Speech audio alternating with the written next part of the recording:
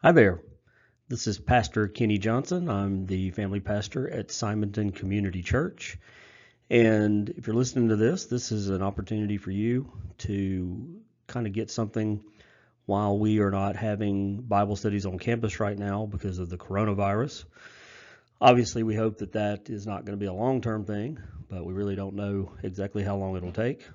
So just wanted to give you an opportunity to get to hear something during the week that can help you out and in some way a little bit take the place of those studies we do on campus. Now, I say Bible study, but this study that we're going to do is not strictly going to be a Bible study, although we'll certainly be looking at the Bible quite a bit, and especially this first session today. But something that I wanted to do for quite a while is to do a study for people on the history of Christianity. One of the things that I think we probably don't do the best job in is explaining to people how we got from the end of the New Testament, what we read there, to where we are today. And I know for most of us, we had little points of this in history class early on, the Roman Empire, becoming Christian, and how that affected things, the Protestant Reformation, the battles between the Catholic Church and the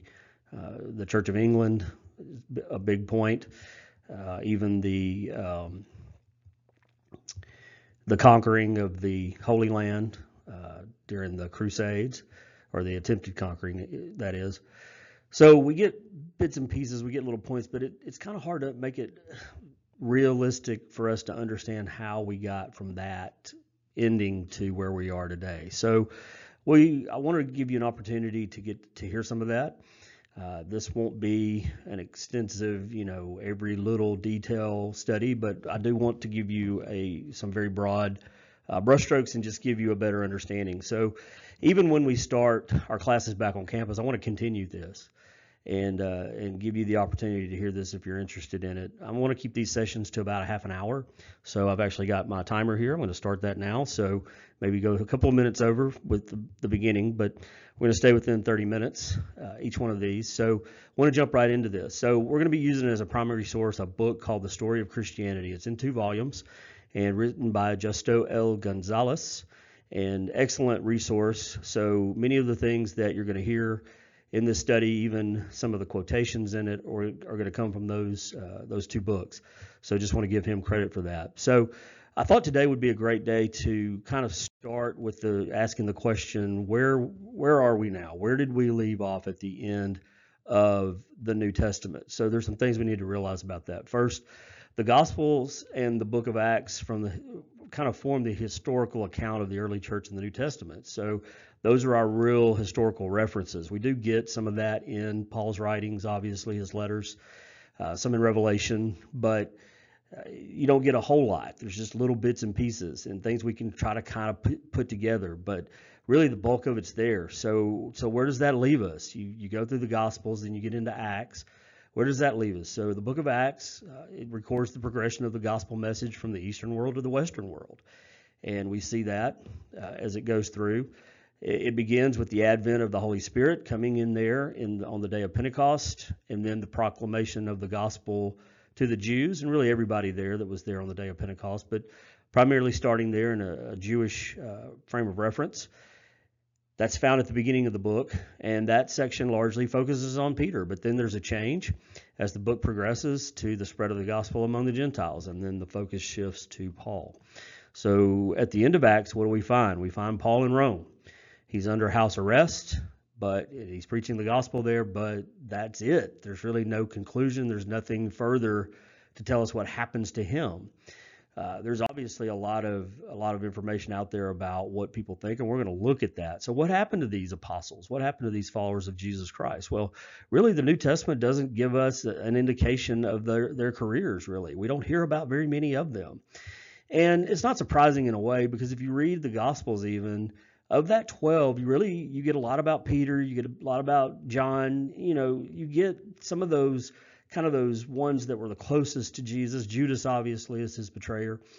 But several of them, you hear their names and they may be referenced a little bit, but you just don't really get a whole lot of details about what they did. And We know that they were active in ministry. They were sent out by Jesus. He sent them out at one point in pairs to go out and deliver the gospel. And they saw works of God when they went out. And so they were involved. And we have every reason to believe that they would have been involved in the spread of the gospel and the setup of the early church. But we just don't get those details. So there's really just not a lot of information, even in the scripture, about them. Acts tells us about the death of James. So that's the brother of John. We do hear about his martyrdom. Peter and Paul, they're kind of the two main guys in the book of Acts. They're left in limbo. After the first part of the book, when the shift is fully made from Peter to Paul, we really don't hear about Peter again. And then, as said earlier, Paul is left kind of in chains in Rome, and no conclusion to his story. So with little in the text of the New Testament to help us, we've got to turn to early church historians and then even traditions that have come down the pike. And this is where we get a lot of the information that people know. Things that we hear in church and other places about what happened to some of these key apostles, and even some of the ones that aren't mentioned as much. We get that from some of the early church historians, and those can actually be pretty good references.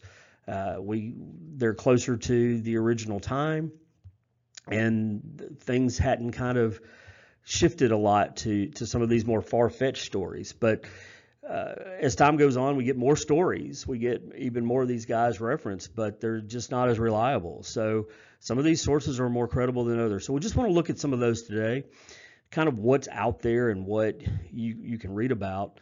And hopefully from that, we can get an idea of at least what we can take as being very likely, and what we can take as probably not being so likely, embellished at the very least, and some probably completely fabricated. So let's start with Peter. The early church historians, those first and second century writers, tell us about Peter. And they do have some very credible information. These are sources that we would say, we can probably rely a lot on what they say. We can probably be pretty secure in understanding that they were writing very close to the time that Peter was living, not long after he was gone, and there wasn't as much of a reason or necessity to kind of add to these stories. So we can probably take some of this a little bit more like being more likely. And they tell us that Peter made his way to Rome. So he ended up in Rome, and he was martyred under the persecution of Nero. You probably heard about Peter's death. If you know anything about that, tradition was he was crucified. And when I grew up in churches, I heard that he was crucified upside down, and just took that as being absolutely correct. And, it could likely have been. It's one of the versions that we have is that he was crucified upside down. And so there's a likelihood that did happen, but it's not in all the sources. So that might not be as accurate, but the fact that he was persecuted, he was martyred under the persecution of Nero. As a Jewish person, he would not have been afforded probably the cleanest death, the quickest death. So crucifixion would have been likely for him. And so that's we can probably take that as being pretty close to accurate. And so as of all the traditions that we're going to talk about today, these about Peter are probably the most trustworthy. And we can take them as very likely that Peter did end up in Rome, that he was martyred there during the persecution of Nero. And crucifixion is very, very likely. Upside down, likely, maybe not as strong, but it goes along with some early sources. So, and multiple credible church historians, again, they agree with one another. And that's what you're looking for with these historical writers. You want to get multiple ones, and you want to get them agreeing and all saying the same thing. So if you've got something that's close to the original life of that person, it's from multiple sources, different people that didn't necessarily talk and trade stories, and they're all saying the same stuff. The oral tradition, these stories passed down orally, getting to different places and all being about the same. That makes a strong point that this is likely. So for Peter, we probably know some good information about what happened to him. And that brings us to Paul. And, we think you probably heard a lot about Paul. And there's some problems with some of the things that we've heard about Paul. Really, we don't know a lot of the stuff that we think we know. So the ancient writers agree Paul died in Rome. He was probably beheaded at the time of Nero. Now, why was he not crucified? Well, you'll remember Paul was a Roman citizen, and even though he was half Jewish, he maintained that Roman citizenship. He used that to get to Rome when he was imprisoned, and tried to be tried there. And so, if he was martyred, if he was killed as a Roman citizen, he would have been given the easier death. So, not the crucifixion. Probably beheading, and neither is a great option. But if you want to pick one, then you want to go with the one that's quicker and not as painful. There's some evidence in the Bible that after the book of Acts, where we see Paul under house arrest, that he actually was set free. And the reason that we think this is, if you read the books of Titus and 1st and 2nd Timothy, Paul references the churches on the Isle of Crete. And we don't have anything from his missionary journeys that tell us that he went to these places. But it sounds very much like he did go there. So unless there was just, for some reason, some very, important information left out during those 3 missionary journeys before, which is not likely at all, then there has to have been a time he visited there. So taking the timeline of the New Testament as being literal and complete, you would have to assume then that he did this after the end of the book, which means that he was set free. He went on a further missionary journey, at least a 4th, and at some point was then jailed again, brought back to Rome, and ultimately executed. So, there's not a ton of historical evidence for this. It's not in the biblical text other than, assumptions we can make. But again, it seems like this is a strong possibility. Not everybody agrees with that, but I think it's a strong possibility about a 4th missionary journey. Now, where he went, we don't know. Some traditions say Paul conducted even more journeys than a 4th, that there was even a 5th or more, and that he traveled to Spain. That's one that a lot of people think, that Paul did make his way to Spain. Again, we don't have evidence for that. We do have tradition. We do have things that have been passed down, but not hard proof. So was there another missionary journey of Paul? I think it's likely, but were there multiple ones after that? We don't know. Did he make it to Spain? We don't know. So ultimately, we have to conclude this. Nothing is known for certain between the end of Acts and Paul's ultimate death under Nero. We just don't know. So again, you're taking traditions that probably were closer to his time, but just not as strong as what we read and know about Peter, about Paul there. So that takes us then to John, and we do know from the New Testament writings some of what John did. John wrote a lot. He, at minimum, wrote the gospel and then 3 letters, 1st, 2nd, and 3rd John. It was taken by the early church that John wrote the book of Revelation. And obviously, when you read Revelation, it says very clearly that John, the person that wrote it, his name was John. But if you do some study of the book of Revelation, you'll find that there's less agreement about that being actually the Apostle John. So that puts into question some things. So let's look at this a little more. Some problems with knowing what happened to John. The name John appears frequently in early records, and that complicates matters. That was a common name, obviously, but then there were some key early leaders that shared that name, and they didn't necessarily go back and clarify who that was. So even in the Bible, where we see John identified, we don't know for sure. And it's actually interesting. John, in his writings, really doesn't name himself.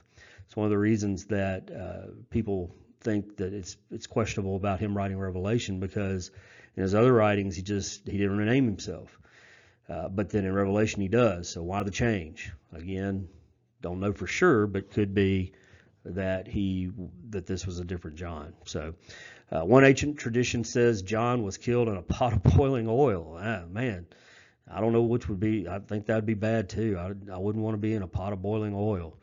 I hope John didn't go down like that, but there's some tradition that says that, and that's out there. The book of Revelation, again, I referenced that just a moment ago. It has John in exile on the island of Patmos. And so we know that he's there off the coast of Turkey, modern-day Turkey. And on that Isle of Patmos, there's a man named John who sees this vision as written. Jesus gives to him to send to the churches there.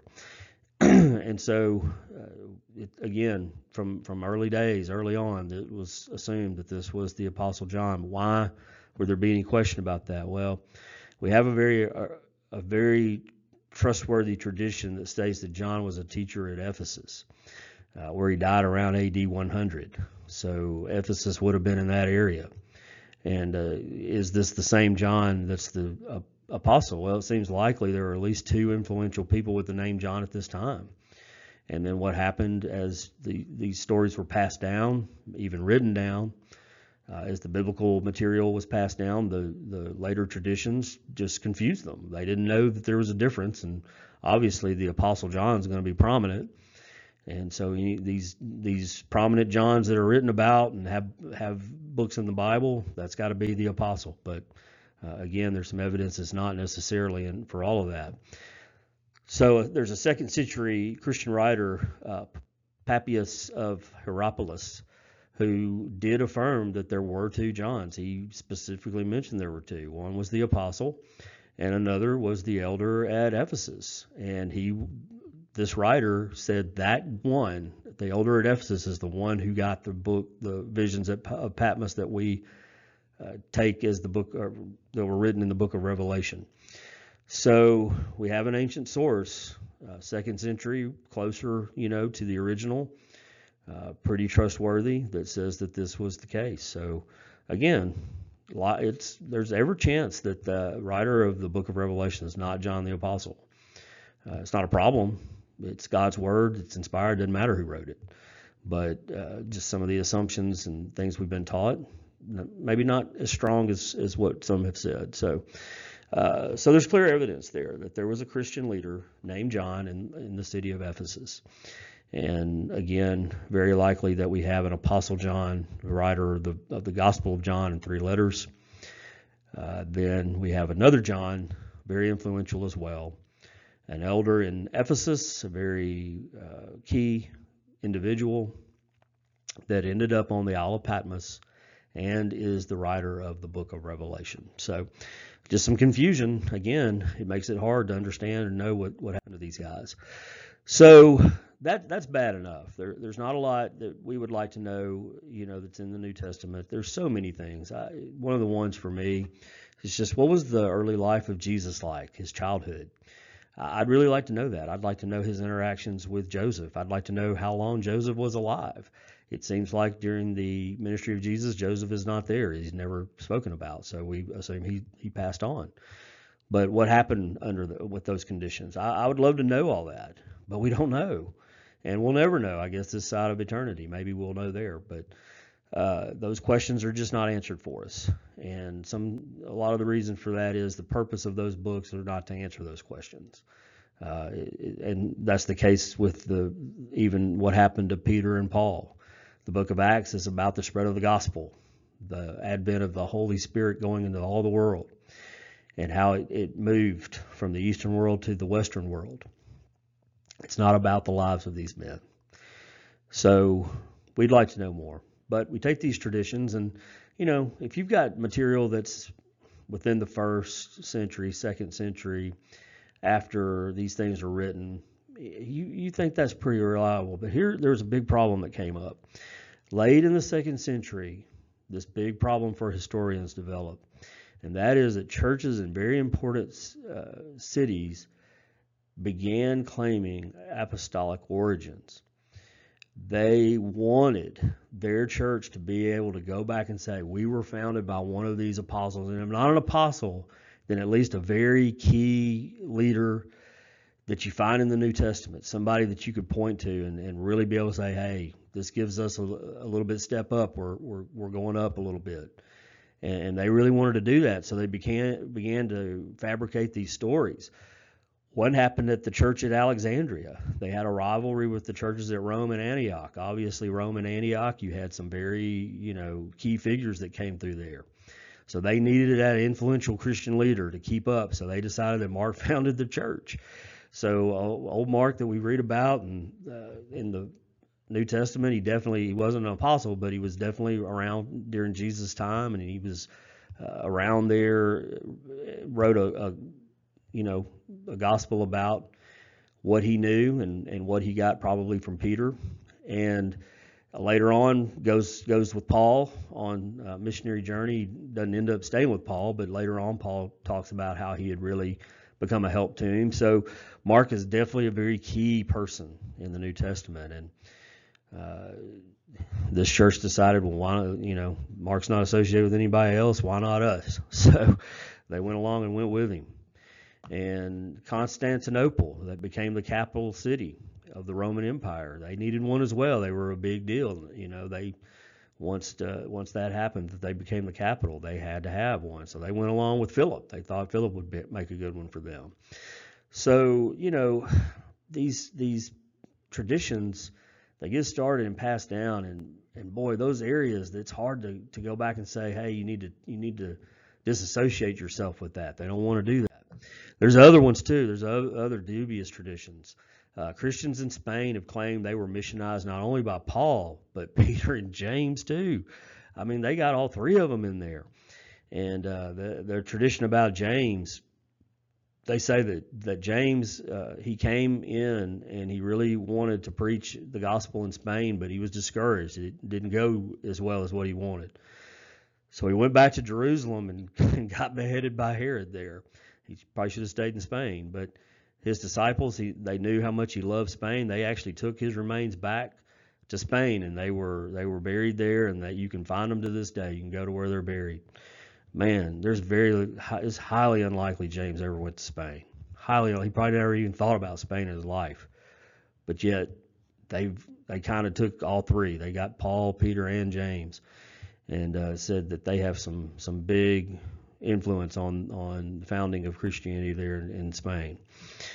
There's another tradition that Thomas, the Apostle Thomas, you read about, you know him best from being Doubting Thomas, but that he went to India. And man, you just think, oh, that sounds so far-fetched. Thomas is in India now.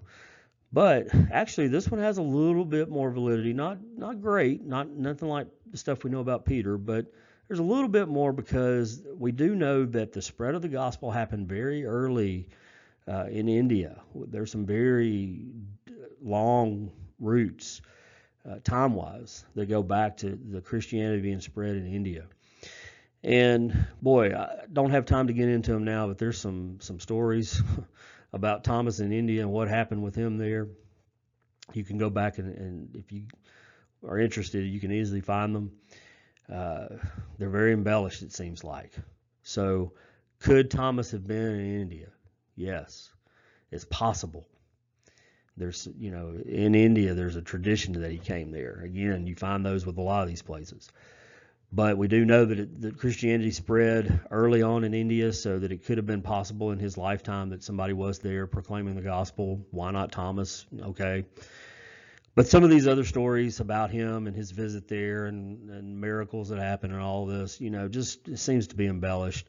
Even, I'm sure that if Thomas actually went to India, that there probably were some works of God and the movement of the Holy Spirit, but, it's just not reliable information. It comes later, much later sources. So again, not strong. Put it just a tick above some of this other stuff, but not much about Thomas being in India. So kind of to summarize things, one of the things about this, it's common for people to want to associate themselves with an important historical figure. I can't tell you how many people I know that say that, they were related to Pocahontas or Abraham Lincoln or George Washington or, King Edward or whatever. I mean, they somehow can point back to that. And it's probably just tradition. Somebody in their family decided it, or they heard it from someone, and it gets passed down. It's not verified at all. Could it be true? Anything's possible. But they don't want to be digging too deep because, likelihood is probably not true. It's interesting, the Spanish conquistador de Soto, He came up through Florida, kind of really went a long ways up through on the eastern seaboard, up through North Carolina, and back down again. But it's interesting. There's a couple of different routes that are said to have been the route that he took. And kind of the old traditional route was the one that a lot of these towns, these parks, these places, that DeSoto Caverns and DeSoto Park and this and that, they took it from this old route. Well, some historians came back along later on and kind of realized that route wasn't exactly accurate. They shifted it over. And some of these places all of a sudden got cut out. Well, do you think they went and said, oh, you're right about that, we're going to change the name? No, they didn't say that. They fought tooth and nail to go against what archaeology and history proved was right, just so that they could maintain that association with this guy. I can remember too, when we were up just a few years ago, we went to Jamonville up in Pennsylvania, and I forget even what it was. We were driving along, and I saw some place that said that George Washington had slept there or something. George Washington had been there. Was he ever there? He could have been. I don't know. But I can guarantee you this, if anybody came along and said, hey, we proved that he didn't sleep here, I don't think that sign would get moved. I think they would have just said, I don't believe you, and we're going to keep that. So, we see that today as well. People want to be associated with someone that they can look back on as being a big deal. So it muddies the waters. It makes it hard. Here's what we need to remember about this. It's certain that some of the apostles, and we know this from the scripture, Peter, John, and Paul, they traveled proclaiming the gospel, and they set up and supervised churches. We know that. It's in the Bible. There's no question about it. We can follow those routes that they took. We can see the places they went, and those places want to associate themselves with them. No problem at all. We know they're true. That's there. Some of the other ones, we don't have as much proof on, but we definitely see some of that in the scripture. Most traditions involving apostolic travels are from a later period and are highly suspect. So the things that you read that are later on, definitely past the 2nd century, from the time that these people lived, you're going to have to really take it with a grain of salt. There's a lot of stories I read I want to believe, but they're not all true. And I don't know which ones are. They're interesting. There's nothing wrong with reading them. But you just have to remember that it's not scripture. It's not inspired. And it doesn't really matter anyway. It's just out of interest to know this stuff. I'd like to know. But don't take it to the bank, and don't go telling anybody this is what happened. You can say, I think this might have happened, or this is what I believe, or some historians say. That's fine. But let's just be careful about passing on this fraudulent information. That's what gets us into trouble, and it causes problems later on for other people. So I really caution you, be careful about it. Again, nothing wrong with listening, nothing wrong with reading, thinking about it, trying to come up with theories. No problem with that at all. But just make sure that that's what it is and not fact. The key truth, though, that I wanted you to take away from this is, I think, very important. Most of the missionary work was not carried out by the apostles. They couldn't do it by themselves. You're talking about 12 guys minus Judas, but then bring in Paul, that most of them probably didn't even leave. They probably stayed right around that area. We know some of them did, but they couldn't spread the gospel to the entire world. They couldn't turn the world upside down by themselves. They're key. They're important. They did things that, nobody else could have done. Paul, for all his missionary work, the thing that has stood the test of time with him is those letters he wrote. He probably didn't even think a lot about those letters when he wrote them, that they would still be around today. But God used that. He inspired him to write them. And we have them today. They're scripture, and they guide us. So, we see these guys, and they are important, but they didn't do the work. Who did it? It was carried out by the nameless Christians who spread out into the world because of persecution, maybe because of their occupation, their job, or a missionary calling that they felt. And it's the same way. That's the same way it is today. There are some great Christian leaders out there that write important books. They preach services that are so inspirational. Some of them are pastors of very large churches, and they really reach a lot of people. But they're not the main thing that's driving the church today and Christianity today. It's everyday people that are followers of Jesus Christ that go out into the places that they just go every day, to their families, where they work, where they do business, all of that. They go out and they live a Christian life. And that's the way it is for most of you that are listening to this. You're part of that. We're all part of that. We're part of that group of nameless people. Nobody's going to write a book about me. Probably nobody's going to write a book about you. But when it comes right down to it, that's what has spread the gospel in this world, and that's what has to keep doing it. So let's be inspired by the fact that it wasn't necessary to have that information in the Bible for the gospel to be spread. It wasn't as important to have more stories about these prominent people, because what it was all about is the gospel going to all the world. And it was happening, yes, because of some key people, but more importantly, because of those nameless Christians who went out there and they risked their lives. They took the story of God and his love for people, and they spread it to a lost and dying world, and the world has never been the same since. And the same is true for us today. So I hope this has been an interest to you. I hope that you can take this and enjoy it today.